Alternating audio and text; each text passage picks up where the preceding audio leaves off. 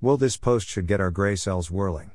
I'm writing this post because of how often I run into the thinking that if we are Christians who have God's Holy Spirit within us, that we cannot be deceived or misled.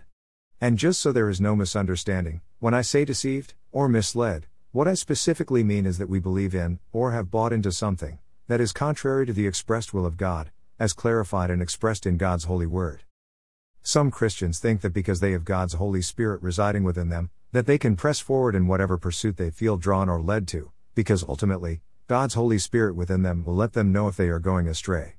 In other words, they themselves do not necessarily have to be too concerned about heading in a wrong direction, because Jesus specifically told us that we will not be left alone as orphans, and that He would ask our Father to send us the Helper, so that He would be with us forever and guide us into all truth. John 14:16-17 and John 16:13 refers. Sounds pretty straightforward, doesn't it, especially if you isolate these scriptures from what the rest of the whole counsel of God says, about what we need to do to remain on that restricted way that Jesus also said we need to walk on. Matthew 7:14 refers. Did you ever notice how many times Jesus warns us about not being deceived or misled?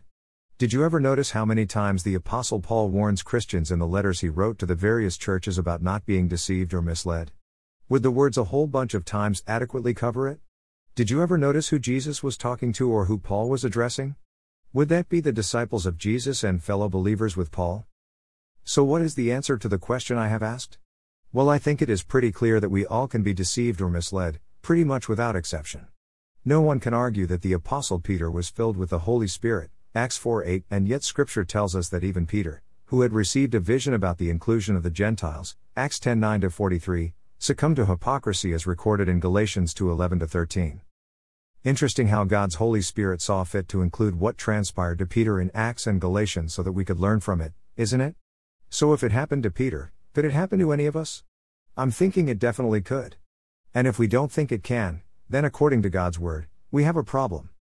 Today, what with all the other gospels and false doctrines that abound, today more than ever, there is a dire need to understand the end-all guidance that God has given us in His holy Word. I don't presume to give the impression that my understanding of what God's Word reveals about our Heavenly Father's will for us is perfectly understood by myself.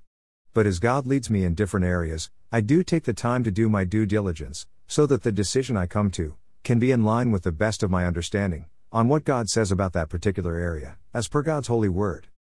Sometimes the area of concern is a secondary issue that salvation does not depend up, and as such, I weight the different arguments for the different schools of thought on the subject and prayerfully come to a decision.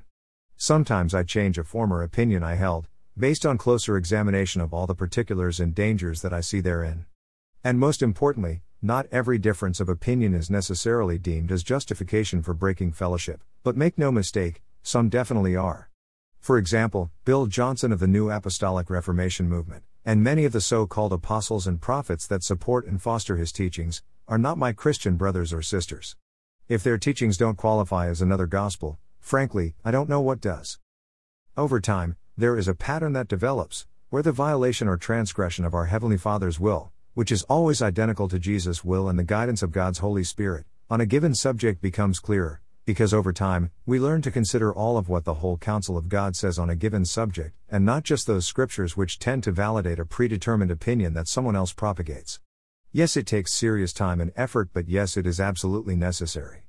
And what happens if you do not take the responsibilities of serious study and praying for guidance in God's holy Word, in the area that you entering into, that we as Christians are admonished to take seriously?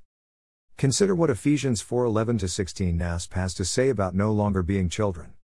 And He gave some as apostles, some as prophets, some as evangelists, some as pastors and teachers, for the equipping of the saints for the work of ministry, for the building up of the body of Christ, until we all attain to the unity of the faith, and of the knowledge of the Son of God, to a mature man, to the measure of the stature which belongs to the fullness of Christ.